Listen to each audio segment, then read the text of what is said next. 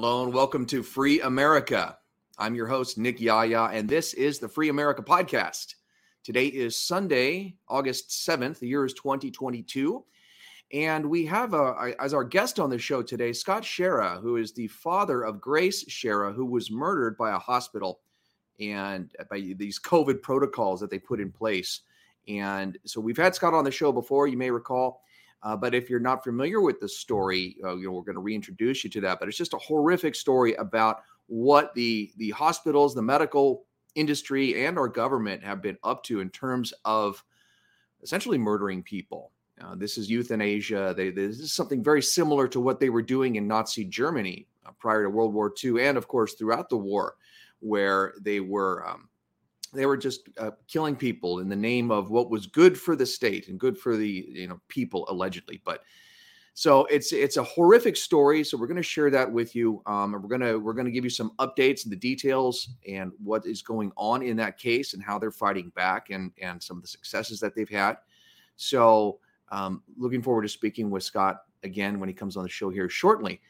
And again, I'd like to welcome you to the Free America Podcast. And what we do here every week, I try to deliver what I think is important information to you so that you can be more well-informed when you're and give you a better, what's the word I'm looking for? Just a better perspective on the world and give you information that you might not normally get through your mainstream sources, places like your local news or cable news networks, or even some of the alternative news sources that are out there, which are very reputable and very good.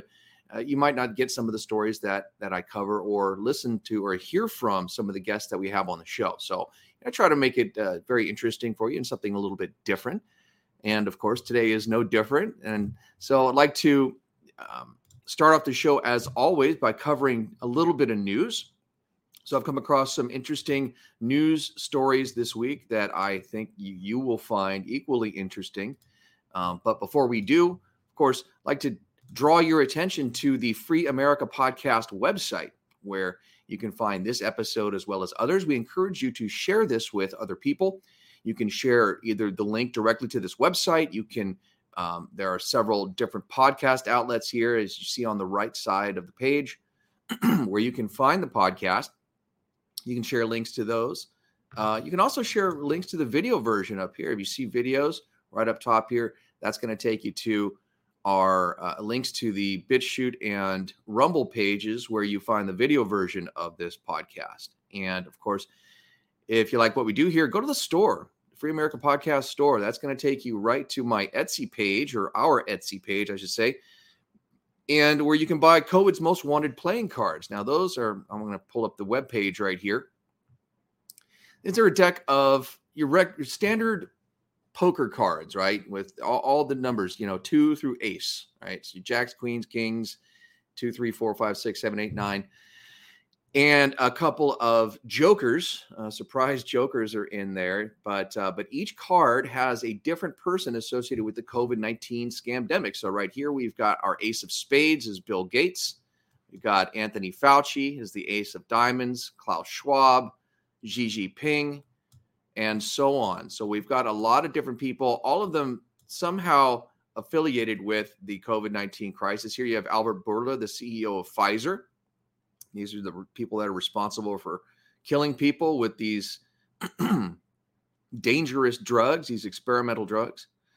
And also associated with the website here is some evidence against all of these people. So, you can click on any one of these. You can read more about what this person, like, for example, Ralph Barrick, he was the head of genetic engineering at the University of North Carolina, Chapel Hill.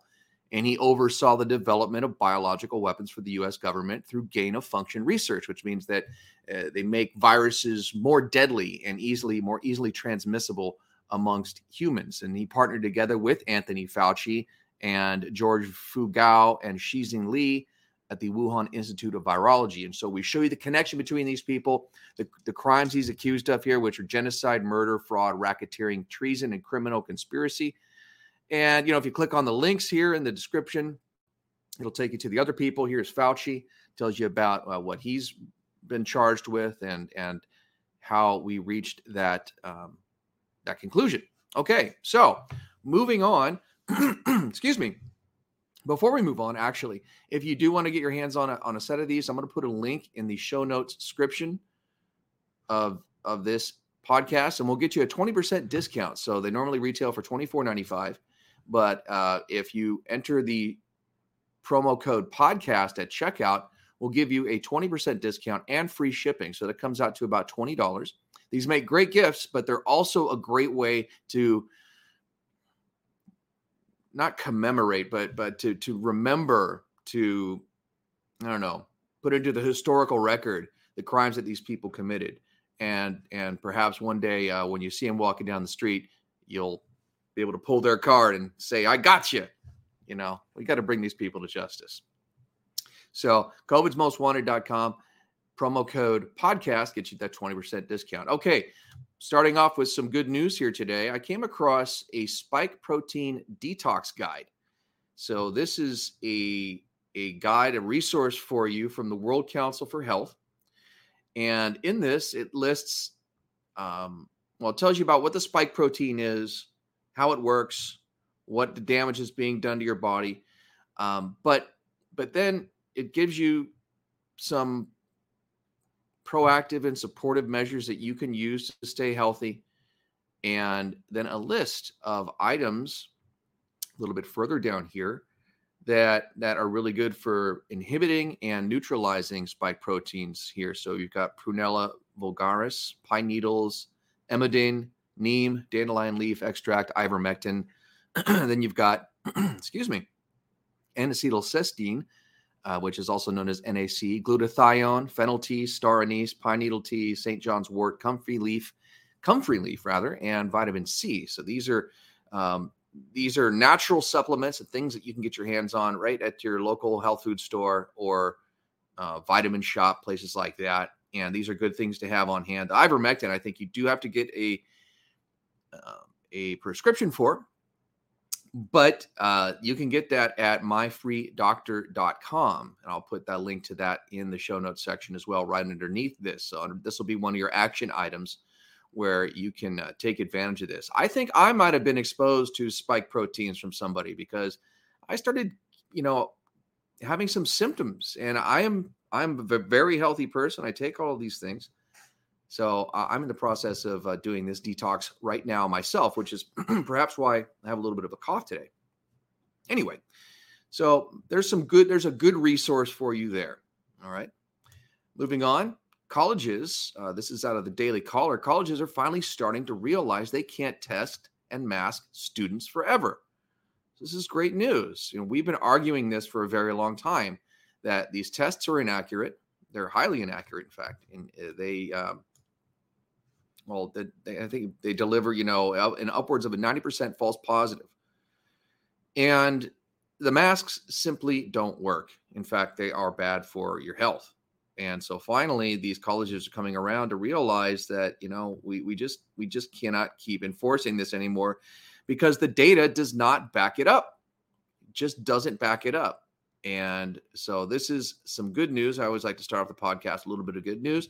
And there you have it. All right. Moving on.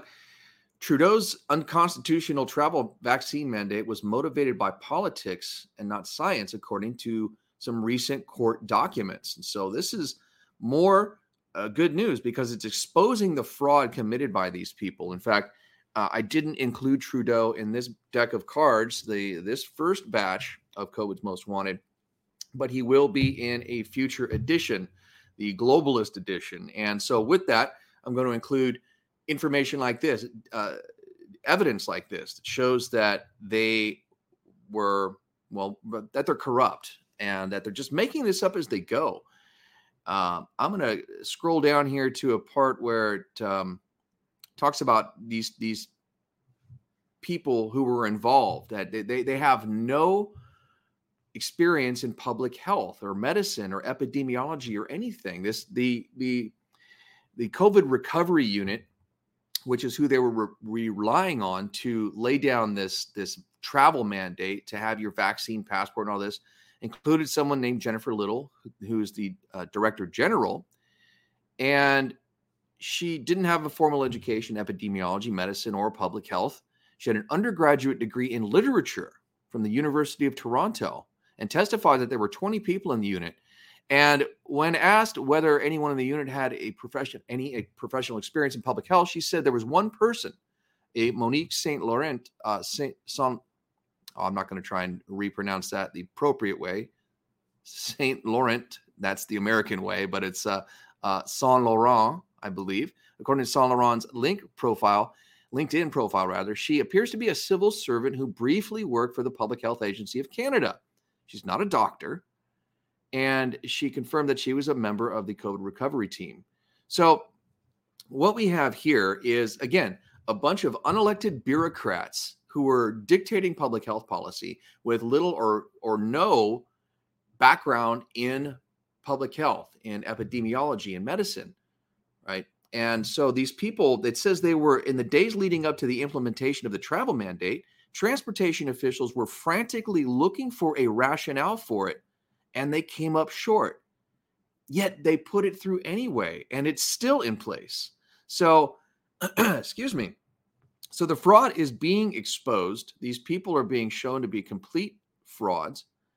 And I'm going to leave this up here. It does have a link to the court documents, but I suggest that, especially if you live in Canada, that you use this in your civil cases against your government up there. I encourage you to sue your government and to sue these public officials for damages to you and for violation of your civil rights, your human rights, your right to travel, and other psychological, perhaps, PTSD, other things that have come as a result of this. So use this as evidence in your court cases, because I know we do have some listeners up in Canada. All right. So it seems like the latest wave of fear has been wearing off. And so now, in this next article, hundreds of New Yorkers may already be infected with polio, a state health chief warns, as the virus is detected in wastewater of a second county. So they're ramping up, again, the fear porn here prior to the election, just like they did in 2020. And now this time it's polio. So polio is making a comeback, even though it was eradicated, right? So it's been eradicated, but polio actually started returning back a couple years ago in Africa and in India. And these are the two places where Bill Gates was administering a polio vaccine with the live polio virus in it. So Bill Gates has brought polio back. Has it spread here to the United States? I don't know. I think, this is a big leap for them. They're monitoring wastewater, and they're extrapolating that information out and assuming now that there are hundreds of people infected with polio, but which may or may not be true. But they are not missing the opportunity to use this as a way to scare the bejesus out of people, right? So unbelievable. They just will not stop with this incessant fear porn that they keep promoting. Here again is Dr. Fauci in this next article in the Washington Post. Fauci warns of trouble for those with BA.5 variant if not up to date on vaccines. And so he says here, if they don't get vaccinated or they don't get boosted, they're going to get into trouble. And he says that the BA.5 variant has been called the worst version of the virus and accounts for more than 85% of cases of COVID-19. So here we go again, right? This is never going to stop, ever. We're going to have variant after variant after variant. And variants come because of a leaky vaccine. That's a fact. I am not an epidemiologist, but I listen to people who are. And this is what they've been saying from the beginning. First of all, you don't administer a vaccine in the middle of a pandemic. Second, you don't administer a leaky vaccine in the middle of a pandemic, because what that does is it causes the virus to mutate. And here we have now mutation BA.5, which is brought about, and it becomes it ends up becoming more virulent and stronger because of that. So they keep pushing to get the vaccine. They keep pushing to get the boosters, and this thing keeps evolving. And the vaccine doesn't work. It doesn't stop anything. Yet Fauci keeps going on and scaring people with this nonsense. So he says it's so transmissible that it often breaks through the protection of vaccine. Well, then what's the point? What is the point, Fauci? If it breaks through the vaccine, why even bother getting it? Oh, he says, well, because you're less likely to be hospitalized and end up dead. Well, we have therapeutics for that. So we don't need your vaccine that doesn't work. That's just making things worse. All right, moving on. Unbelievable. So some sad news here out of Australia. Turns out that COVID deaths hit a new record in hyper-vaccinated Australia. This is out of Natural News. And it turns out that 96% of the population there took at least 2 jabs of the mRNA COVID vaccine, and more than 70% of people are fully boosted. And it turns out that there's just this massive spike in deaths amongst people who have been fully vaccinated. So not the unvaccinated, but just the vaccinated. And it's scary. And I'm just terrified for people who have been subjected to this, especially in Australia. I mean, you've had it very, very hard down there, and your government has been extremely authoritarian in administering this policy with regard to mandating vaccines amongst people in order to work, in order to travel. And, we've seen that here in the United States, although there have been, there are pockets of people who have been able to avoid that. But it seems like in Australia, a very high percentage of the population was unable to avoid that. So now we're seeing a large portion of those people who have now antibody-dependent enhancement and other health-related conditions as a result of taking this. And so essentially their immune systems have been destroyed, and they're ending up sick in the hospital and or dying now in large number. So sorry to report that, but again, I wanted to always like to bring you up to date on the latest information. And out of the UK, in a related story, medicine regulator confirms that COVID-19 vaccines are at least 7,402% deadlier than all other vaccines combined. So you look at these charts. This is just amazing here. COVID-19 vaccines in 19 months. These are the number of reported deaths. So it's over 2,000. And then all other vaccines combined over 19 months. It's 29.5 deaths. Right? So very stark numbers right there. And you can go through this article, read the letters from the regulatory agency that oversees medicine there in the UK, and the letters from the Freedom of Information Act request, the data showing the numbers. It's all right there for you to see and to share. So if you've got people who are arguing that, well, these things are safe and effective, or an employer who wants you to take the jab, or, for example, here in Los Angeles, I tried to visit our city council building and City Hall, where the city council is located, and they wouldn't let me in without a vaccine or proof of vaccination. And so I am now going to sue the city attorney for violating my constitutional right to redress my grievances with the government, because I'm not going to take an experimental drug with an atrocious record of killing and maiming people. And that's exactly what this is. And so this is more evidence to use in that case. And then finally, one final story. Boy, we're kind of running a little long here. I do apologize to our guest. So we're gonna get right over to him now. This just made me angry, and this is something that you might want to take action on as well. I'm going to be taking action.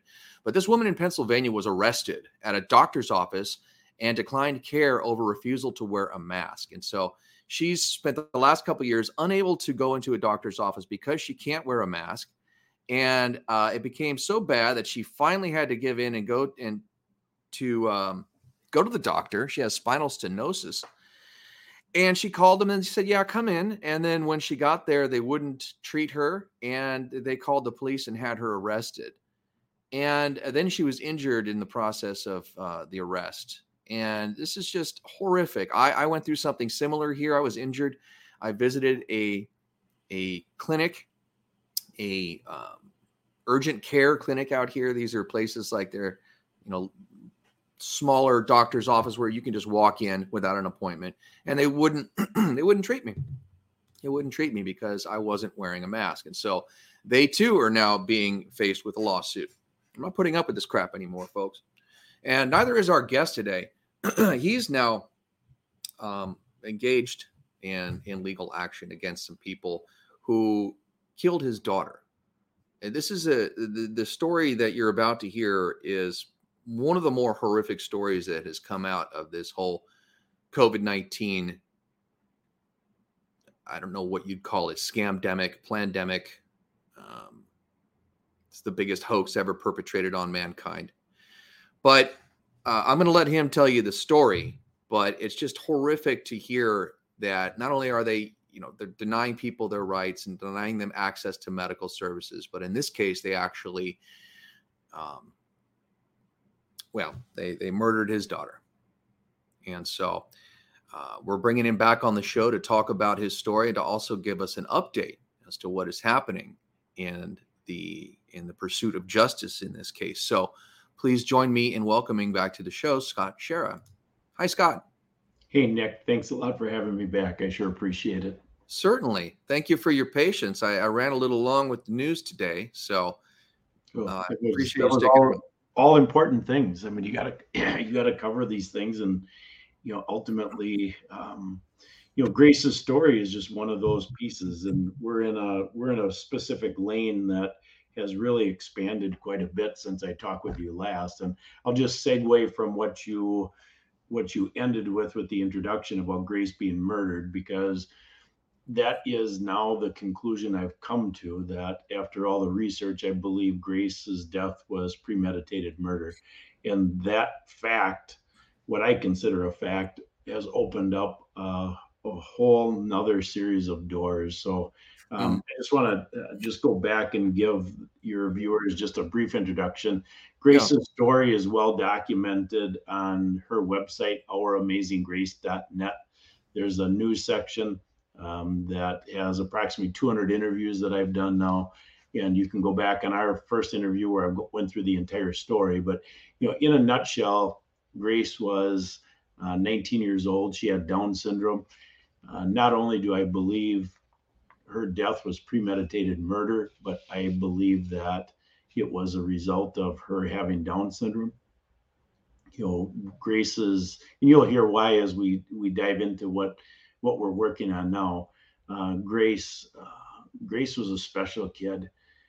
I believe that God is behind our story because of all the doors he's opened up. And that's my evidence. My why behind him being behind Grace's story is they took one of his.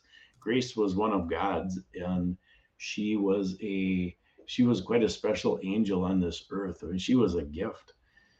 Our whole life was circled around Grace. When we had her, it's interesting how she came into this world.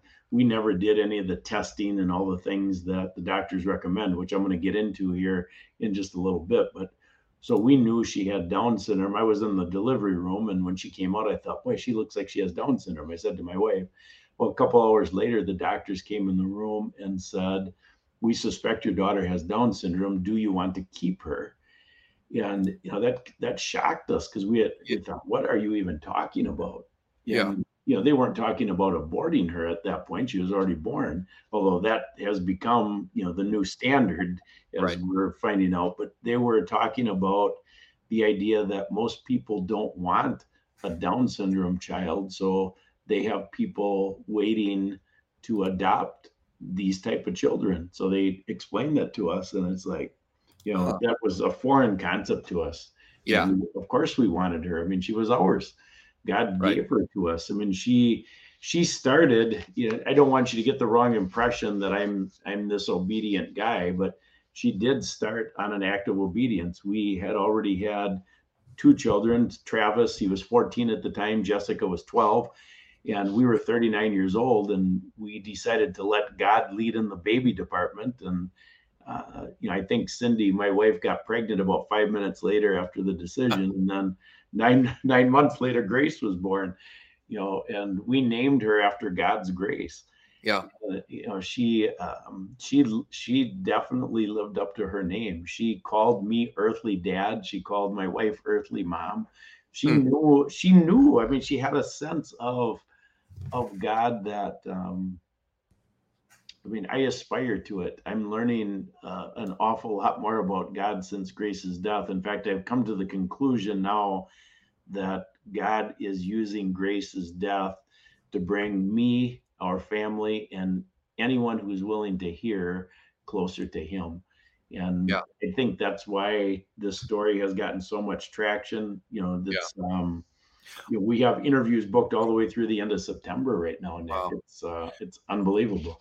Well, it's a lot of times it's that why that perplexes people. That I've often felt that and experienced that in my life. I'll have something happen and I just won't understand the why behind it. What is God's plan here?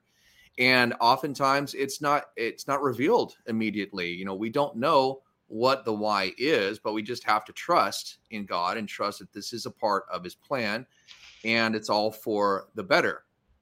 But when this initially occurred, it's so horrific. So from what I recall in our previous conversation, essentially what they did was they made it impossible for you to be there to advocate for your daughter. And then they administered a series of drugs that depressed her ability to breathe. And they knew that this would cause this to happen. And then the doctor on top of it issued a do not resuscitate without your permission. Yeah. I mean, that sounds to me like premeditated murder.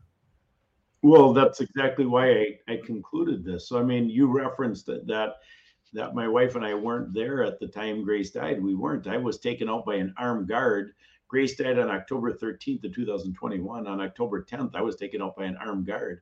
Then we had to hire an attorney to negotiate with the hospital attorney to let my daughter Jessica be the replacement advocate. So, there was really three causes of death.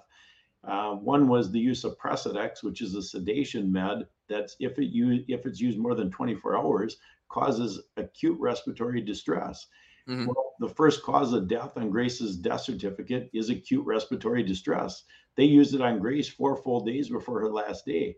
The 44 hours where we didn't have advocacy, they increased the dose 7 different times. So instead of taking care of Grace, they sedated her. Yeah. And that first cause of death yielded a bonus to the hospital, which we've just learned in the last couple of weeks, of $7,500. Then, of course, the second cause of death is COVID-19 pneumonia. So that way they got their $13,000 death bonus. So that was the first thing. The second, each of these causes of death gets worse. The second one, as you recall, they gave her a combination of 3 meds. So the first one was already the Precedex was in her system. Then they gave her lorazepam and morphine, all 3 of those drugs in 29 minutes. That would have taken anybody out. Yeah. And in order for that sequence of drugs to be given, not only did the doctor have to order the drugs, but the pharmacist had to sign off on the order. The hospital alarm had to be overridden because that combination of drugs on the package insert is not supposed to be given because it causes death. And then the nurse in charge of Grace's care that day was a 14-year ICU experienced nurse on top of her regular nursing experience. So, I mean, you start going there and you think, how could this possibly happen? And then the third piece was the doctor, which we didn't have this last time that you and I talked, but we found out by getting some extra records that the hospital denied giving me originally. And we found out that the doctor put the DNR on Grace. We knew it that night because when Jessica called us saying, Dad, Grace's numbers are dropping, we said, get the nurses in. And she said, I've been trying, they won't come in. So Cindy and I start screaming, save our daughter. And they holler back, she's DNR. And we holler, she's not DNR, save our daughter. Well, we found out. So we knew they put a DNR on her because we didn't do it. But we found out that that DNR order was put on Grace at 10:56 the morning of her last day. At 10:48, they had increased this dose of Precedex to 14 times the original dose. So 8 minutes later, they put the DNR on. One of the attorneys that's been reviewing the case said he believes they expected the Precedex to take Grace out. So in order to accomplish their goal, which of course I've come to the conclusion was to murder her, they had to get that DNR in place. I mean, so that's where this whole sequence of events has got me to the point where, I was probably the last person on earth to conclude this, because everybody who interviewed me said it was murder, blah. But I don't want to be accusing of that. That's pretty high standard. Yeah. I didn't want to accuse of that until I had researched it myself. I'm very analytical, and I finally concluded in April. Well, that led to, so these doors, like you said, so God's sovereign. So he knew Grace was going to die how she was going to die before she was ever born. But what does he want out of this? At first, I just thought our responsibility is to share this message. Well, actually, before that, I thought our responsibility was simply to, when somebody sins against you, you talk to the person who sinned against you. So we knew they killed her. We didn't think they murdered her. So we summarized all the research. I requested a meeting with the doctor and the hospital CEO. They refused to meet with us. I mean, it would have been all over at that point, but they wouldn't meet with us. And so then, the research continues. And then we think, well, I think we're supposed to share this message so other people don't die in hospitals. Well, as we start sharing, now I'm really researching, and pretty soon I have, 300 hours and 4 or 5. I have over 700 hours in now of researching. And once you conclude that the Grace's death is premeditated murder, then I start digging into why. And what you've known for probably 2 decades, I started learning in real time, which, I stumble across Agenda 21, Agenda 2030.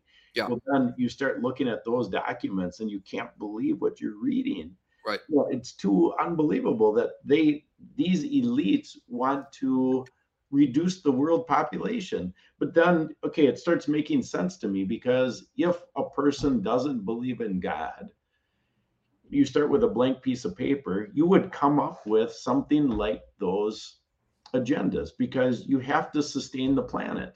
And so if you have to sustain the planet, you've got to control the climate, you got to control the population. So that's a world without God. So these people are simply implementing the beliefs that would be consistent with having a world without God. Right. Well, then, that led to researching genocide. The Epoch Times did an article on us back in the mid-June about our genocide claim. And then that led into the Holocaust. And when we start getting into, it's hard to grasp this, and I'm just going to share these details, and this will open up a can of worms that's pretty big that I want to dive into. Okay. So the entire month of June, our PR man and I started researching the Holocaust. And, it was every waking minute, other than the interviews, every waking minute was the Holocaust, because we realized Grace's death was part of a genocide. Well, genocide leads you to the Holocaust. Well, the Holocaust leads you in all kinds of rabbit trails. So we started doing a side-by-side comparison between the Holocaust with Nazi Germany and what we're calling the Holocaust today. And on Grace's website, we have now a tab that's labeled the Holocaust Connection, and then you'll see our research. But ultimately, you start going through this research, and I mentioned about God's doors opening up. So in this research, I listened to a podcast that Alex Newman did, where he interviewed a Holocaust survivor by the name of Vera Sharav. So I listened to this. I thought, oh my gosh, who is going to ever believe a dad explaining the Holocaust when they can listen to a Holocaust survivor?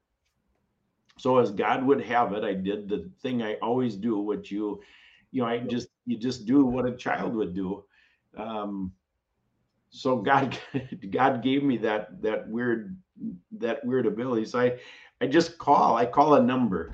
Okay. That's on the internet. I call, and this lady answered, and I said, I'd like to talk to Vera. And she starts quizzing me. And so I answered the questions, and, she determined that I passed, and she said, I'm Vera. So then we start chatting, and unbelievably, I mean, um, so I said, I started thinking about this. I thought, well, we really should do these interviews together. So I called her the following Saturday. This is a month ago, Nick. Mm-hmm. And so I called her 2 days later. This was on a Thursday. I called her on Saturday. I said, Vera, do you have a day next week when I can fly to New York and meet you? I said, we just got to sit down and talk and get to know each other. And so she says, she just reminds me of my grandma. And she says, Scott, oh, Scott, she says, you can't be doing that. She said, you don't know if the pilots have been jabbed. So she says, why don't we just do this via Zoom? So the following Wednesday, we set up a 2-hour Zoom call to really get to know each other, and Mm-hmm. we agreed to do these interviews together. And she's quite a gift. Well, To me, she's like a movie star because she just is. She's so well known. She's been researching this for 3 decades. yeah. But it's something. And that's the amazing thing about this, and that's why God's hand is at work here, in that you two have been brought together to her decades of researching and doing this, and then your recent experience, but also subsequent research into this and discoveries that you've made. Now they're lending, I would say, validity to what many people have considered for a very long time to be some kind of wild conspiracy theory, right? People say, well, that's just not possible. There's no way that these people could be organized enough or evil enough to pull off something like this on some global genocide, right? I mean, that's a pretty big claim. And that's something that I discovered in 2006 when reading Agenda 21 and then subsequently Agenda 2030. And I walked away after reading those documents just stunned. I was just stunned at the hubris of these people that to think that, well, we can just start eradicating people. We can start, just population control, population reduction.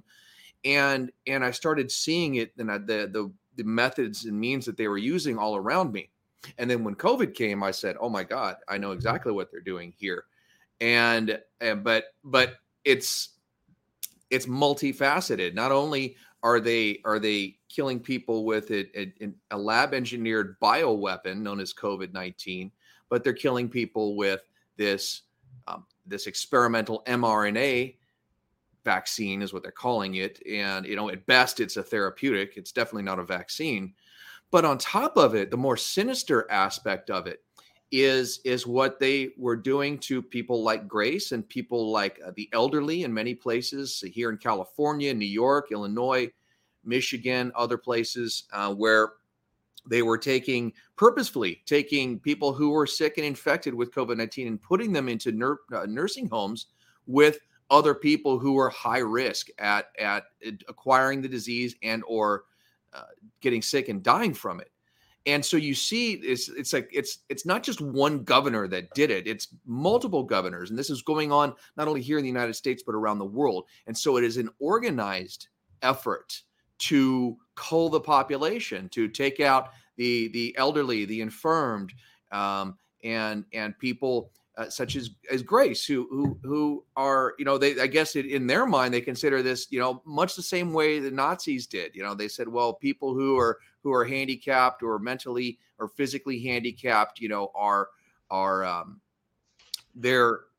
in the eyes of the state, they're a drag on the state or the economy or whatever. And I still can't believe it. Scott, it's just so overwhelmingly evil that it seems it just doesn't seem real. But here you are, you're sitting here now, and like you said, you didn't want to believe it, right? When everybody was saying that this is outright murder, and that's a pretty big charge, but yet you've done the research, you've read the documents, and now you're convinced that it was. So what are we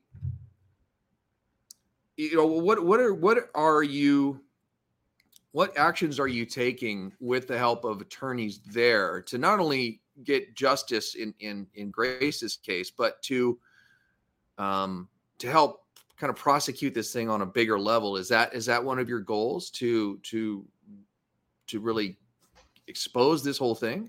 Yeah, that's a great question. And then I'll answer that and then dovetail back to Agenda 2030, because I think I have enough proof to change people's beliefs, because it changed my beliefs once I got the proof. So what we're doing right now, I just got an email on Saturday from the attorney who's in charge of the legal team. So Tom Renz's firm is decided to take on the case. I talked with Tom about a week ago, and I just got an email on Saturday from the lead attorney. They just finally received the balance of the medical records that they requested. The hospital dragged their feet. It took them a month just to get the records. And so now they're framing the case, and they expect that they'll have the case framed as far as their legal approach by the end of this month. And so then we'll have more to announce. How that fits is, a legal case. At the beginning, I just didn't even think we were going to do anything, because I know it takes an awful lot of effort. It's pretty negative stuff. Yeah. Then doing some of the legwork with the PrEP Act community, our own state statutes, talking with some medical malpractice attorneys, it became this thing where, boy, I don't think we can win. Well, then, meeting Tom Renz, which was another door that got opened, and then he really took an interest in not just the case, but he took an interest in Grace personally. And Thomas Renz, he's the guy that exposed the Pentagon cover-up of this explosion in vaccine-related injuries, right? These, Absolutely. 1,000% increase in all cause, or 400% increase in all cause mortality and different diseases and cancer and so forth. And okay, that's just so I want to put that together for the audience. Yeah, so he's fantastic, and I just enjoy Tom. Anyway, he called me. This is now, oh boy, probably a couple months ago when they were thinking about the idea of Grace's case being a national test case. And then he called me, and I talked with him, and he basically convinced me that we should do this because it opens up a door for other people. Mm-hmm. And they of course believe they can win, otherwise they wouldn't do it, but it would open up a door for other people. And I told him at that point, and he explained there's thousands of cases that really need to be filed, but it's a matter of money. So we don't want any money from this. So we just agreed that, whatever money would come out of this, we'll plow back into the cause so that they can fight more cases. That's very honorable. Well, it's really not honorable. It is more of what you would do if you realize that God's in charge. I mean, I don't want to make a profit off of Grace's death. That isn't right. The goal here. I mean, you really want to have other people wake up because of her death and stop this from happening and right. prosecute those who committed these crimes. That's really what it's about, is going Correct. After the people who are out there murdering people for money. It's two different things happening at the same time regarding that. Of course, they should have a consequence to their choice. I mean, that's what justice is. Yeah. By the same token, the best consequence of all would be if they repented. And I'm not talking about repenting of the sin that they had of murdering Grace. It's the bigger sin. They've rejected God. And, it's their time is urgent. I mean, God's patience with the world rejecting him is coming to an end. And so, that would be the ultimate justice in my mind. And I'd sure like to have that happen. If the doctor and nurse called me today, it would be great. It would be, better. It would be better than any justice. It doesn't mean that they shouldn't go to jail or anything like that. That's a separate issue, because there's consequences to choices.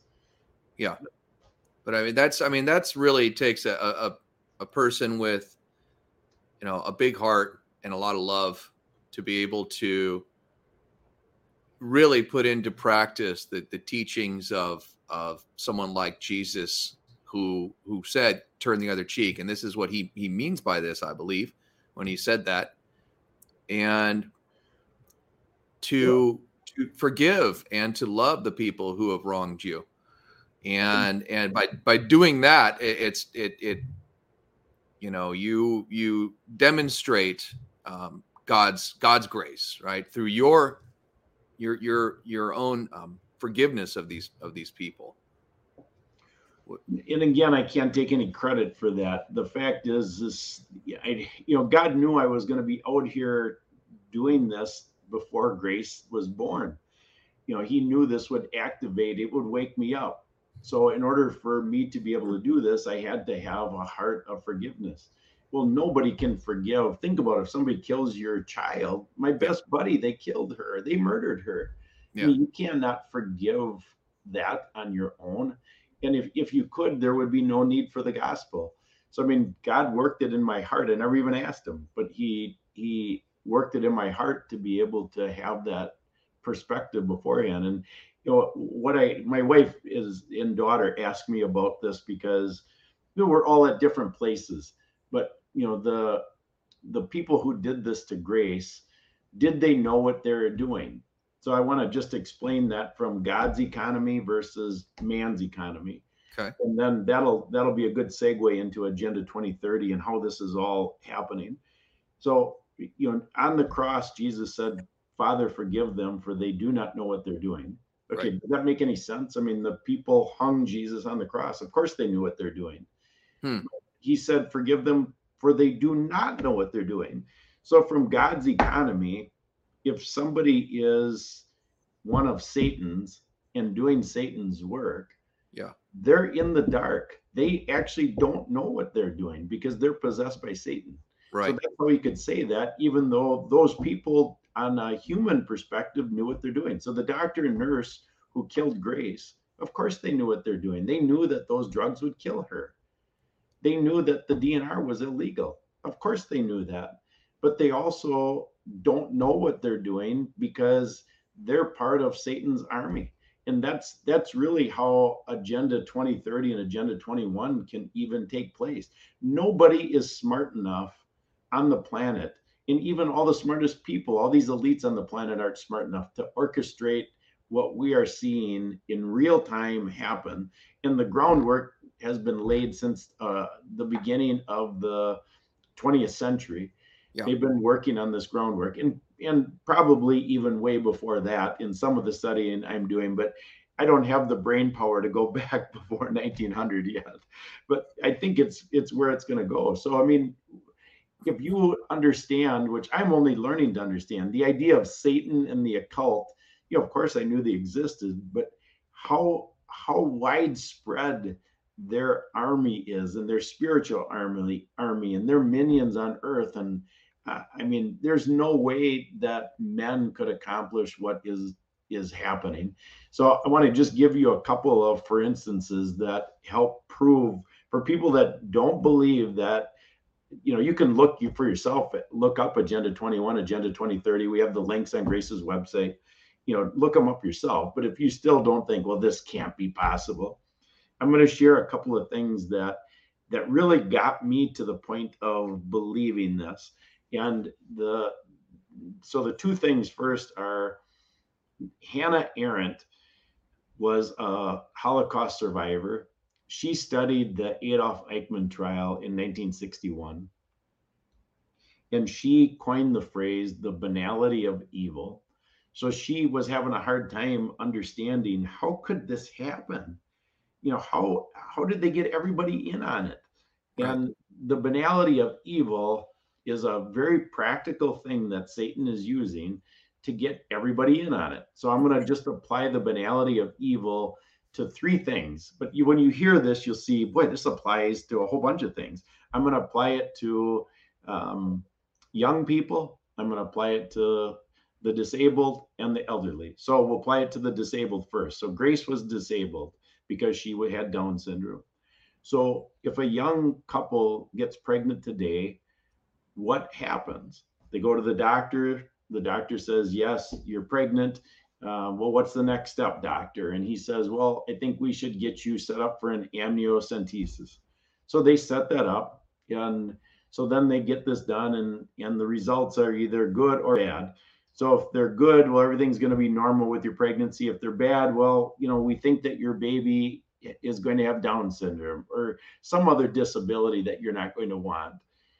So then the couple is shocked, their perfect little life is going to be upset. So then the doctor recommends they get an abortion. So in the United States right now, 67% of Down syndrome children are murdered through abortion before they're born. Worldwide, some countries have eliminated Down syndrome. It's similar to other disabilities. Denmark is a 98% kill rate. Wow. So now just process that. So that's the banality of evil. Says evil is so common, you don't recognize it. It just becomes accepted. So that pattern that I just gave you is accepted behavior. So now those same young people are now in the hospital taking care of my daughter, Grace. They labeled in her doctor's records that she had Down syndrome 36 different times.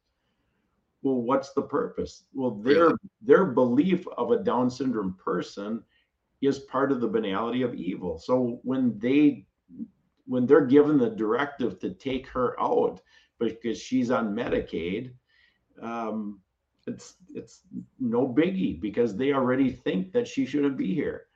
The same thing applies to the elderly. So the elderly for decades, so this Down syndrome disabled thing has been going on for decades. For decades, the elderly are put in nursing homes when they get to a certain age. So your mom forgets to get the mail one day, pretty soon the siblings all want to put her in a home because she forgot to go get the mail instead of figuring out, well, how can we take care of mom?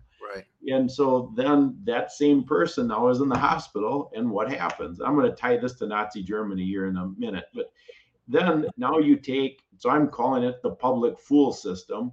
The public fool system has trained out critical thinking.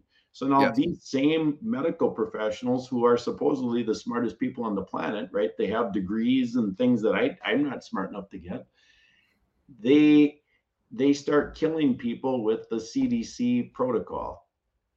Well, Nick, if you and I were the doctor and we had 5 patients in a row in a week that we killed by a protocol, wouldn't it dawn on you to think, well, I wonder if this protocol, I don't think this is working. Right. I should look at something else. But it's just like they're zombies.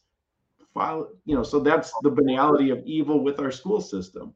I own a business. I hire young people. They can't think. Critical thinking has been trained out of the public fool system. So, so that's the banality of evil. It's become so common. Everybody that graduates from first grade gets a trophy now. It's like insanity, but that's what we have really experienced over the last several decades. And it's all set up that Agenda 21, Agenda 2030, it's like COVID was the perfect excuse. They had it all ready to go, and boom. Right. To execute the next phase of the plan. But they've been laying the groundwork for this, for decades. And this is something that you can, I'm sure in your research you found there are other documents out there that have been talking about this stuff. There was a gentleman named Jacques Attali who was the advisor or an advisor to French President Mitterrand back in the 80s. And I'll just paraphrase what he said, but essentially is that we'll create a virus and then we'll present the vaccine as the solution. But the vaccine is the thing that will kill the people. And the people who are uninformed, who are uneducated, will rush to this vaccine, and they, in effect, will kill themselves, and will use that as a way to depopulate the planet. Right. And so they've been talking about this for a very long time. I think Henry Kissinger wrote a paper on it in the 70s.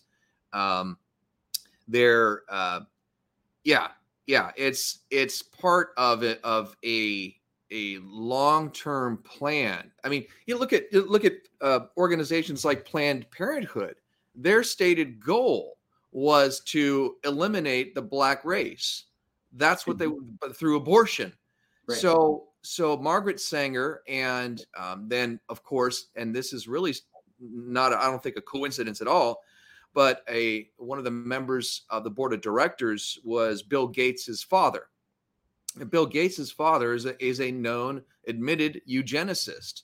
So these people have been operating in these spheres of influence and in positions of power for quite some time. So Bill Gates it's not a fluke that this man ended up where he is and advocating for what he does with regard to the vaccination of the population of the entire planet, especially with this latest thing. I mean, as I pointed out in the news section, he's wanted for murder in India for killing children with his polio vaccine. So these these folks are now really out in the open with it. I think it's something that for a long time it's been very kept under wraps, but now I think they've infiltrated every aspect of society, from the education system to government to the judicial branch of our government. So there's the Justice Department and the court system, and they've got everything so, I don't know, locked down in terms of their control, that they're brazen now about what they do, right? So, for example, in this case, the doctor that ordered the do not resuscitate, he probably figures, well, they're not going to be able to do anything about it because, hey, I'm part of the club. Right. They can't stop me. It's a part of the plan. It's part of the program. And I think that their arrogance is going to be their undoing. And I hope it will be. I mean, it seems as if the evidence is in our favor, is in your favor in this case for sure. But in a broader sense, that the evidence that these people are generating against themselves is going to be what ultimately brings about their downfall. And so when we talk about God's plan, right, the big plan, I've often thought that although things might seem dark and might not be going our way, God is preparing the way for our victory through these things, right? And there have been throughout this entire last several years a lot of silver linings, things that have come to light that previously were hidden, such as the horrific state of our education system here in the United States, and what they've been teaching our children or what they haven't been teaching them. As you were talking about, they're cranking out drones, right? They're not these people don't have any critical thinking skills. Right. So these are, among other things that have been revealed. In addition to that, now we've grown as a community of concerned people who, from what was once considered a very fringe element of conspiracy theorists, to a larger group of conspiracy analysts, people who are analyzing actual conspiracies that have been occurring and are occurring right now, and exposing the evil of these people that is previously hereto been just referred to as, oh, well, you're crazy. Of course they're not doing that. And now it's all coming to light that they are. And so I think through this, God is working to ultimately, to bring them down. I think this is the big showdown. I don't know, about you. I ask people, I've had pastors on the show and other folks who are scholars of the Bible, and I've often asked if they think that this is tied into things that are happening around in the book of Revelation or the book of John. And I don't know. I'll pose that question to you. I mean, I see it as such. These vaccines is almost like the mark of the beast, where you can't travel, you can't work or buy or sell without this mark. What are your thoughts on that? Do you see any similarities in what you've read in the Bible and what's happening today with regard to the end of times? I do, and that's a fantastic question, because that's exactly what that I've been. Every waking moment now is being invested in this idea called the Hegelian dialectic. Have you heard of that before, Nick? Yes. So A I want problem, to reaction, solution. Right. I want to explain the Hegelian dialectic so the people who don't know understand, but then I want to answer your question specifically about how does that all fit with the mark of the beast? What's actually happening? Because I believe that is what I'm supposed to be sharing. And I wanted to get here, and it's interesting that you asked the question. So the Hegelian dialectic basically plays both sides against the middle. So a house divided against itself cannot stand. Satan uses the Hegelian dialectic, but we see it. I'll just give you a practical example first. So we might say that CBS, NBC, ABC, CNN, MSNBC, they're all bad, and then Fox and Newsmax are good. So it's good and bad playing against each other. And so the reality is they're both sides of the equation are really bad in God's economy, because in that example, they're all owned by the same corporations and they have the same goal, which is to spread propaganda. Right. Pfizer advertises on them all, so you can tell who owns them, right? Right. So it's not hard to figure out, okay, well, my old way of thinking, these are bad and these are good. Right. Okay, well, they're all in on it. Okay, well, now take it to something that might be a little bit more controversial, but shouldn't be, is that my school is teaching critical race theory. That's bad. Okay, well, my school still says the Pledge of Allegiance. That's good. Well, the Pledge of Allegiance, if you think about where should our allegiance be pledged to? It should only be pledged to one thing, which is God and our Lord and Savior Jesus Christ. You can't pledge allegiance to a flag. Right. So again, you have bad and good, but in God's economy, none of that cuts it. God's outside of that. The only true good comes from God, and the only true light comes from God. And so what I believe is happening in this Hegelian dialectic model with Satan is that things are going to get substantially worse. So they are already announcing food shortages, the financial system collapse. These stories like Grace's, there's tens of thousands of them. So we're exposing evil. Lots of evil is getting exposed. This is going to blow a lot of people's minds, but I've come to the conclusion that Satan wants that. He wants this evil to be exposed, because then he can also, with the Hegelian dialectic model, bring in the good side. So there's going to be a solution that's not from God, but looks like it's from God, that most people are going to get duped by. And that's where the mark of the beast comes in. So the vaccine cards, all that are just a prelude to the real mark of the beast, which I would see as likely having to do with finances, because what is in the works to replace the existing system is a gold-based system with debt forgiveness.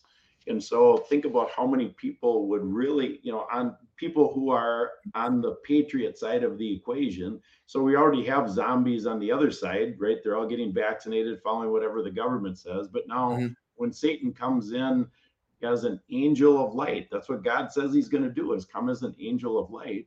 It's going to look very appealing. And so when we buy into that appealing solution, we're buying into the mark. The mark of the beast is the mark of Satan. It isn't necessarily, God talks, the way God uses scripture isn't always a literal interpretation. The Old Testament has a number of types that are repeated in the New Testament. And so in the Old Testament, God talks about the mark, his mark being on our foreheads and on our hands. That means in our mind and in our actions. So the same thing is talked about in the book of Revelation.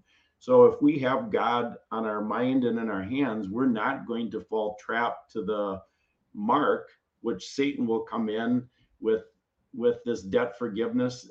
One of the terms I heard that he may use is a jubilee debt forgiveness, which is also, remember, Satan knows scripture better than any of us. And so for him to twist this as a jubilee debt forgiveness, which is an Old Testament concept, with a gold-backed system, right? And it could be the way that the book of Revelation is meant to be interpreted. Wow. I'm not a prophet, but no, that's great. That's a very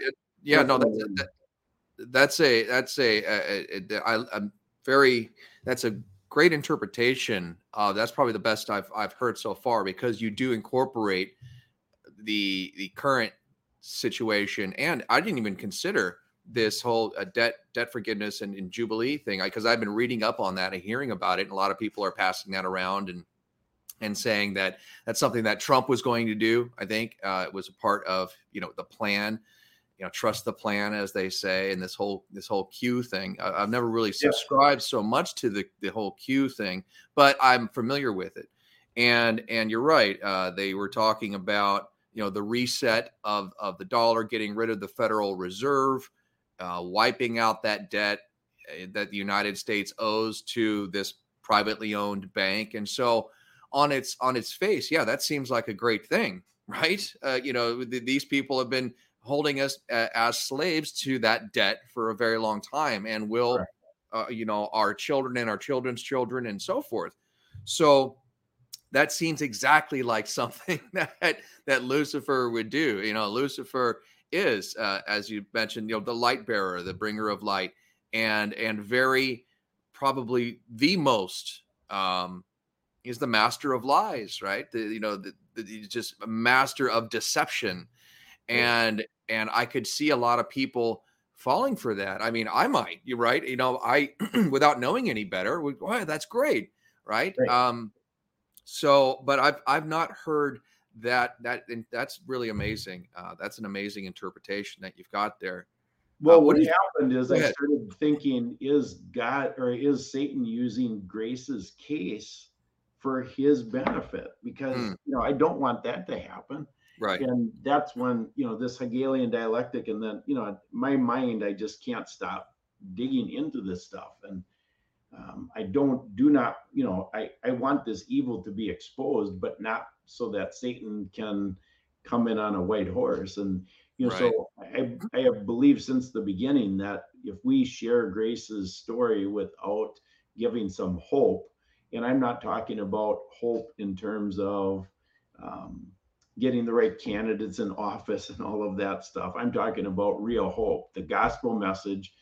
Jesus died, was buried, and he rose on the third day in fulfillment of the scripture. So whoever believes in him has eternal life. I mean, that's the reality. So all of this stuff that's happening, food shortages, all that, it's scary stuff. But we should have no fear, because we know that God takes care of those who believe. So if you don't believe, this is the time. If Grace's case wakes you up to say, holy cow, if what this guy is saying is true, I need to get right with God. And that's the most important thing that you could do to prepare. A lot of people are doing, a lot of things to prepare, ammunition, guns, food, durable food, all kinds of stuff, which I'm not against preparing. But one of the pastors I listened to when I first knew I was one of God's 25 years ago, he said there's two mistakes you can make, which is, one is failure to prepare, and the more important one is relying on your preparations. Believe me, there's no amount of ammunition or guns. I'm a gun owner. I don't want to, but there's no amount of ammunition or guns that are going to protect us. This is big stuff that they have planned, and we can't protect ourselves from that. God wins. We're positive of that. I mean, that's what the Bible says. I believe the Bible all the way.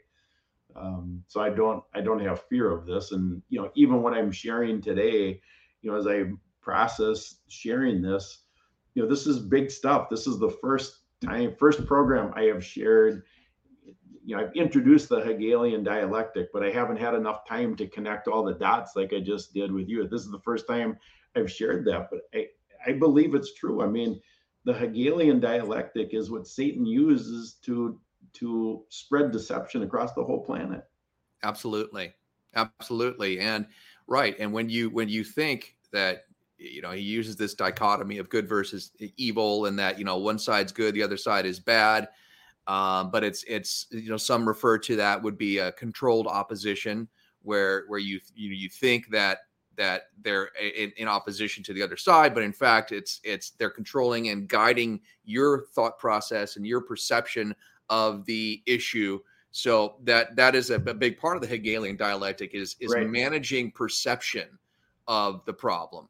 And we need to be very, very mindful of that. And so do you find that, because it's hard, it really is hard to have, clear understanding or discernment. Is that something? Because I find sometimes when I'm confused about things, I'll just ask God. I'll say, God, can you show to me, can you give me that discernment? Can you show me and answer me? And, one of the things I asked God, is a lot of people are like, well, when do we stand up and defend ourselves? Right. That's the big thing. And I asked God for some discernment on that. And he says, when the time comes, it will be unmistakable. You will know. And I said, okay, then I will wait, and I will listen, and I will watch, and I will do as you command.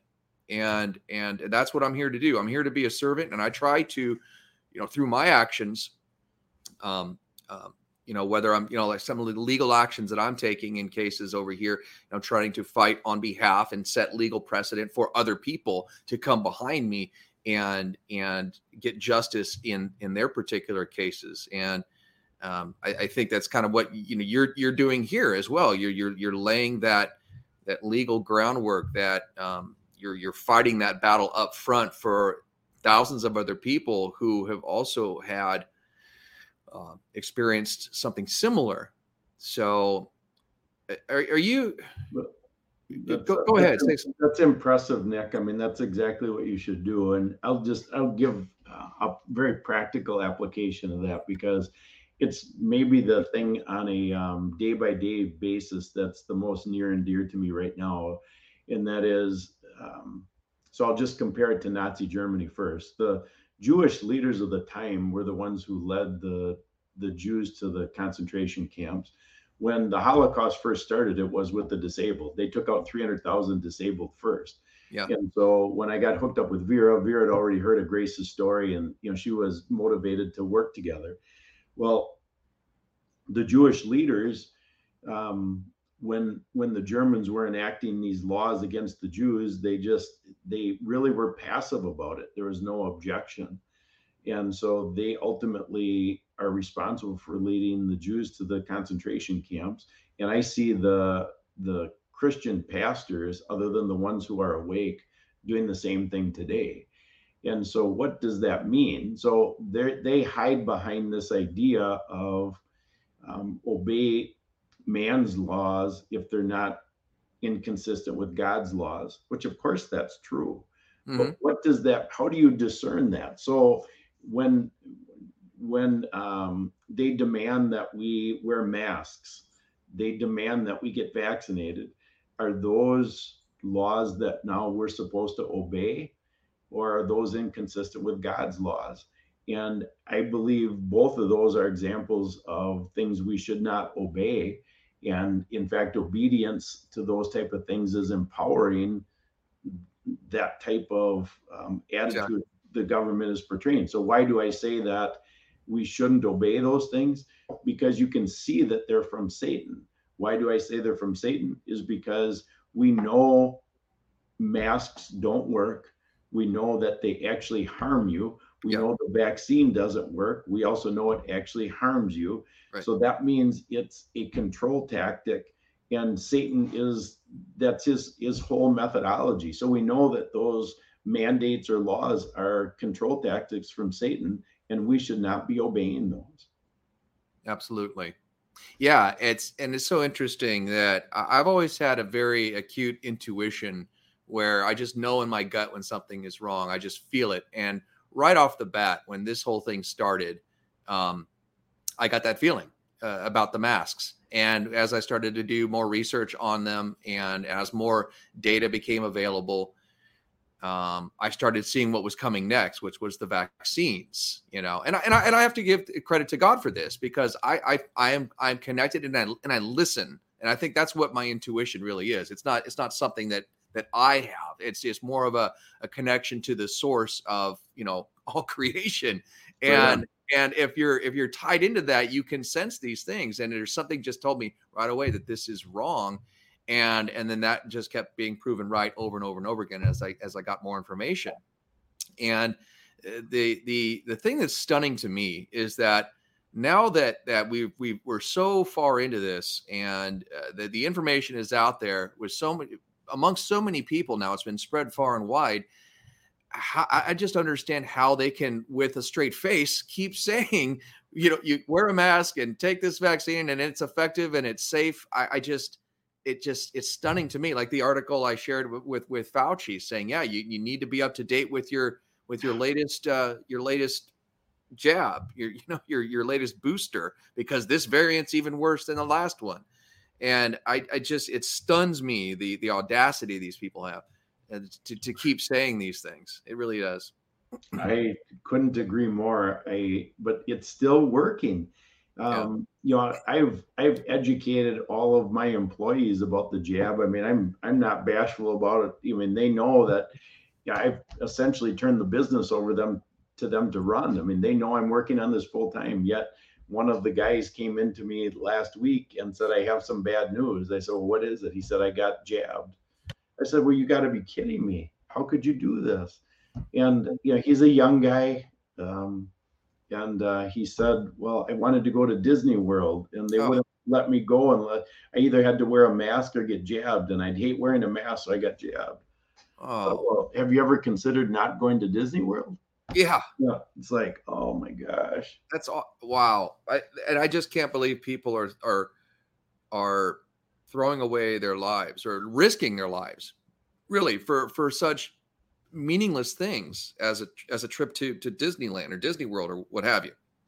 It's stunning to me that people would do that. I mean, my own brother, I told him not to take the jab. He's a little bit younger than me, but he's in his 40s, and I said, look, man, the risk to you is extremely low of something bad happening if you were to get this virus, right? It's a cold for all intents and purposes. And I said, don't take it, man. And he's like, oh, I promised you I won't take it. And for reasons unbeknownst to me, I don't know, he works in construction and works in and around people's homes. Perhaps it was something with one of his clients that wanted him to get it in order to do the job. And that's what really bothers me, is not just the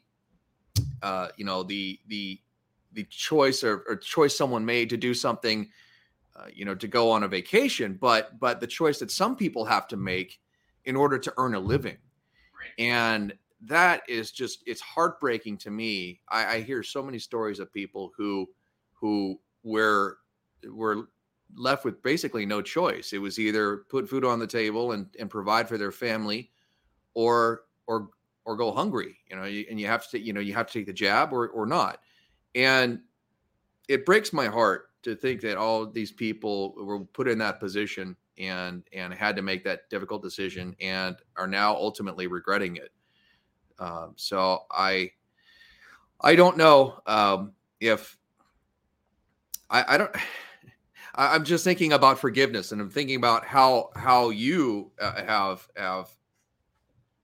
overcome such, I don't know, just such tragedy, and to be able to forgive those people is amazing to me. And I pray that God will give me some similar grace in this case. I think it's an appropriate word, and I think your daughter was appropriately named. I mean, it really is. I mean, grace is probably one of the most powerful things in God's arsenal, and so I pray for that because I'm very angry. I have to be honest with you. I'm very angry at a lot of people who are involved in all this stuff.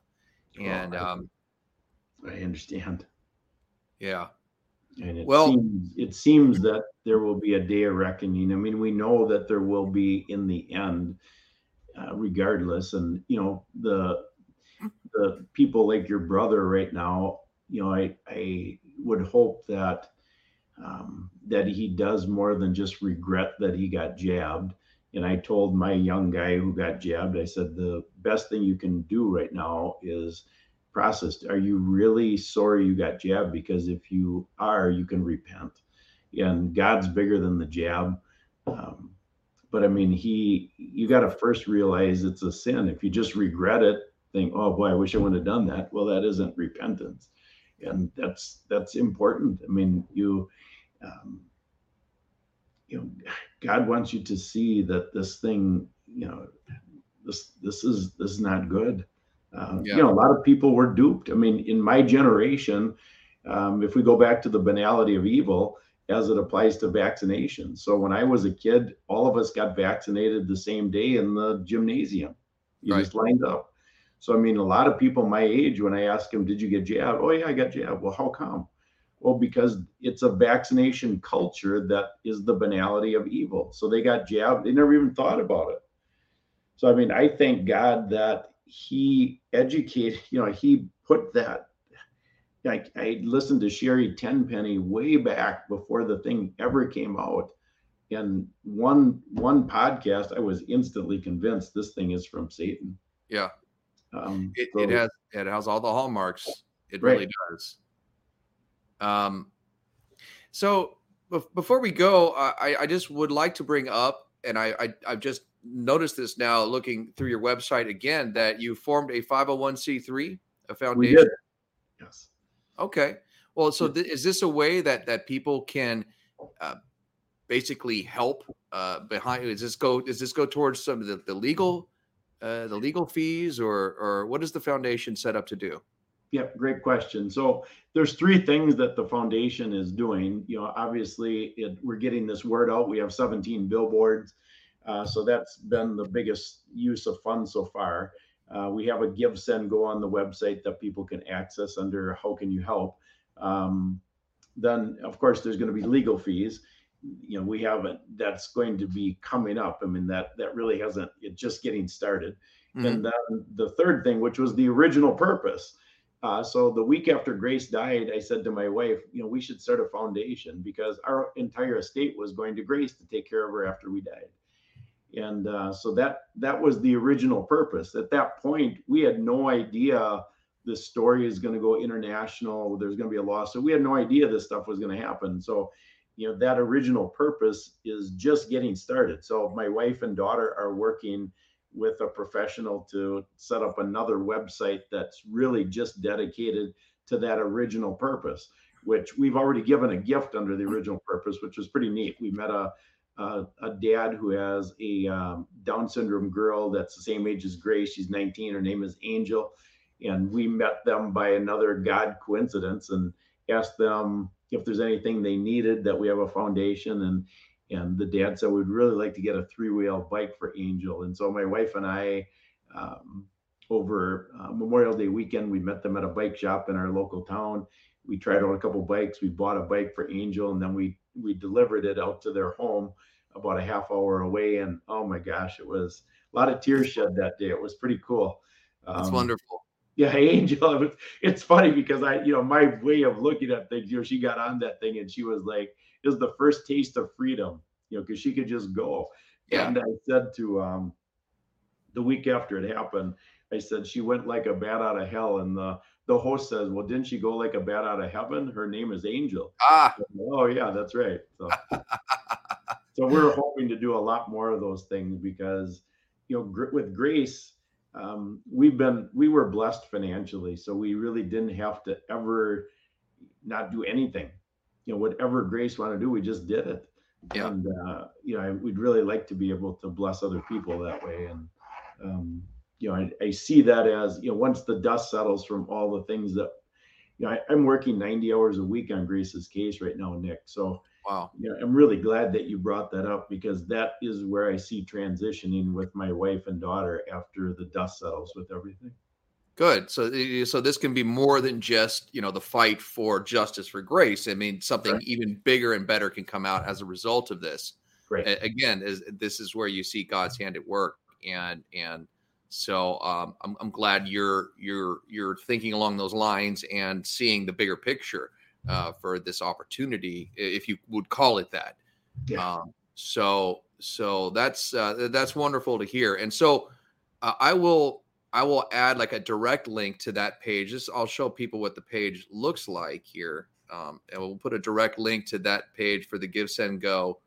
And you would just click on this button, or if I click on it, actually, I'll put a direct link to the Give, Send, Go page, as well as a link to the website there. So sounds good. Yeah. So this is great. And you've raised already 14,000. Is there a goal? You have a specific goal in mind? Well, we put 100,000 as the goal to start with, as this was started before the lawsuit. So the lawsuit is going to be in the $250,000-$300,000 range. So wow. I mean, that'll get adjusted once we get the lawsuit going. And interestingly, before we had the Give, Send, Go, we had a GoFundMe page, and we had raised about 12,000 on the GoFundMe page, but then they shut us down because we're spreading misinformation. Unbelievable. Yes, I've heard stories like this. And again, another one. Now they shut it down, and did they return the money to the people that donated it, or did they just keep it? Yeah, we had it set up on an automatic transfer, so they were transferring every 3 days. Mm-hmm. So they returned the money to the people in that 3-day window, because they shut us down. And so the people that had contributed during that window, we just never received the funds, but the people received their money back. It stuns me to think that they're calling this misinformation.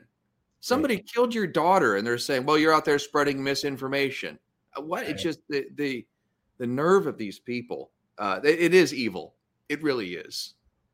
There's just no other word to describe it, what they're doing. And they know what they're doing. So I agree.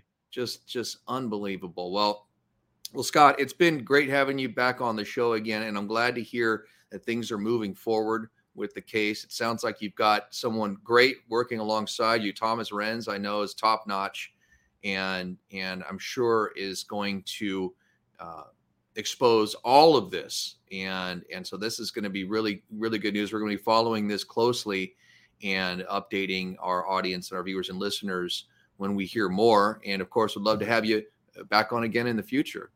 Well, boy, Nick, thank you very much. That's very kind.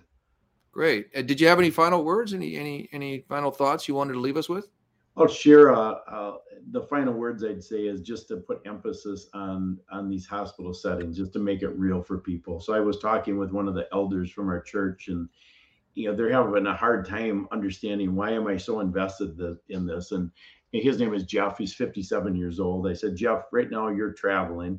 You're headed south. You're about 20 miles north of the hospital that killed Grace. And if you get hit by another car and have to be transported by ambulance to that hospital, what's going to happen is they're going to call your wife, and they're going to ask some questions. They're going to ask, what's your religious affiliation? Are you vaccinated? And she's going to tell them where you go to church and that you're unvaccinated. And his wife is an RN. I said, unless your wife is by your side, watching and stopping everything that they're going to do, you will be killed in that hospital. And that's the warning I have for people. What I'm telling you is the truth. Not all the hospitals are in on it, but most of them are. The love of money is the root of all evil, and the financial temptation that has been given to these hospitals by your and my tax money is real stuff. And I don't want other people to have to go through what our family's going through. And it is real. There is a depopulation agenda, and the hospitals are just one of the many tentacles they're using to accomplish the goal. And they took out my daughter Grace that way, and I don't want anybody else to die that way. Yeah. it's horrific to think that some places, as what we should be able to trust as a medical institution, as a hospital, is turning into has been turned into a factory of death. It just is, it's stunning. And I'm sure even to hear yourself say it, sometimes I'm sure it just doesn't register as being real, but it most certainly is, as you can attest to. And I think that's a good warning for people to keep in mind and to steer clear. What was the name of that hospital again? The one that killed Grace was St. Elizabeth's Hospital in Appleton, Wisconsin. They're part of the Ascension Hospital System. And I say this with so much confidence because I went into a different hospital 3 days after Grace died. And I am 100% convinced that God put me in a different hospital, and that one specifically, because it was just by chance, other than God's providence. And that hospital used a completely different protocol than what they used on Grace. And they turned me, I was way worse than Grace. I was 3 times worse than Grace when I checked in. I couldn't breathe. And wow. They turned me around and saved my life in 24 hours. Wow. Amazing. And what did you recall what they used? Oh, absolutely. So, I mean, I was on a regular oxygen cannula, no BiPAP mask that they put Grace on. And they did budesonide treatments. And the most shocking thing was the morning after, that evening when I checked in, they asked what would I like to have happen. I said, I don't want any alarms going off, and I don't want anybody coming in unless I buzz you. They respected that. And, I ended up having to buzz them because I went up to go to the bathroom. My oxygen dropped about in the low 70s. So I buzzed them. They cranked the oxygen up. So I get up the next morning, I realize I made it, I'm alive. The nurse came in, she's got a little cup, and she said, I'd like to go through the pill regimen with you. I said, what do you have in there? She said, I have a probiotic, a multivitamin, vitamin D, vitamin E, and fish oil. I said, you've got to be kidding me. You guys don't believe in that stuff. Yeah. And she said, well, we do here. Awesome. And it's like, I knew I was going to live. That's great. Just process that. My daughter just was killed 3 days earlier. And then, so I'm thinking, what's going to happen here? I didn't know about the agenda. I don't know about anything at that point, but I know that I'm having a hard time breathing. I know they just killed her, and, what do you do? And, their whole attitude was one of respect, informed consent, everything that you expect. When you think of a hospital, that's what you think of. Mm-hmm. And what was the name of that hospital? That was St. Vincent's Hospital in Green Bay, Wisconsin. Okay. And they're part of a different network of hospitals. Different. Yeah. They're a small hospital system with only 5 hospitals, whereas Ascension is 142 hospitals. Interesting. Huh. I wonder if that has something. Ascension Hospital System, just to give you a perspective, they received from our taxpayer money in the first year of COVID. This is outside of their regular hospital revenue. They received in bonus payment and PPP loan $10 billion. Billion, like with a B. With a B. Are you kidding? Oh my! What? Just process that. That's where the love of money is the root of all evil comes in play. So now their bean counters figure out 10 billion. Holy cow. All we have to do is implement this protocol that kills people. That's a no-brainer. Right. Yep. That's how they do it. They get their hooks in you with the money, and then you do whatever they say. And that's exactly what they did. And they did not, they didn't pass God's test. They failed. Yeah. And spectacularly. And, but thanks to you and the work of your attorneys and your family and other people supporting you, we're going to make sure that that doesn't happen again. So I want to thank you, Scott, for taking this on. It's a lot of work, I know, because I'm currently prosecuting 2 cases myself. So I do know it is a great deal of work, and it can be very exhausting at times. And so just thank you for putting yourself in this position and taking this on, because it's not easy. No, thank you, Nick. You're one of the few guys that can really appreciate what's happening. But it's actually, Grace, my daughter Grace. This is it's a pleasure to do it, and I know that I'm doing God's will, and so I've never worked so hard or have had this much energy at the same time. So yeah, Yeah. it's, Well, it's a labor of love, as they say, and correct. you're doing God's work. Well, I can certainly empathize with that. I feel it as well. So, well, thank you for coming on the show, Scott, and we'll stay in touch. All right, thank you, Nick. Bye. All right, bye. Well, there you go, folks.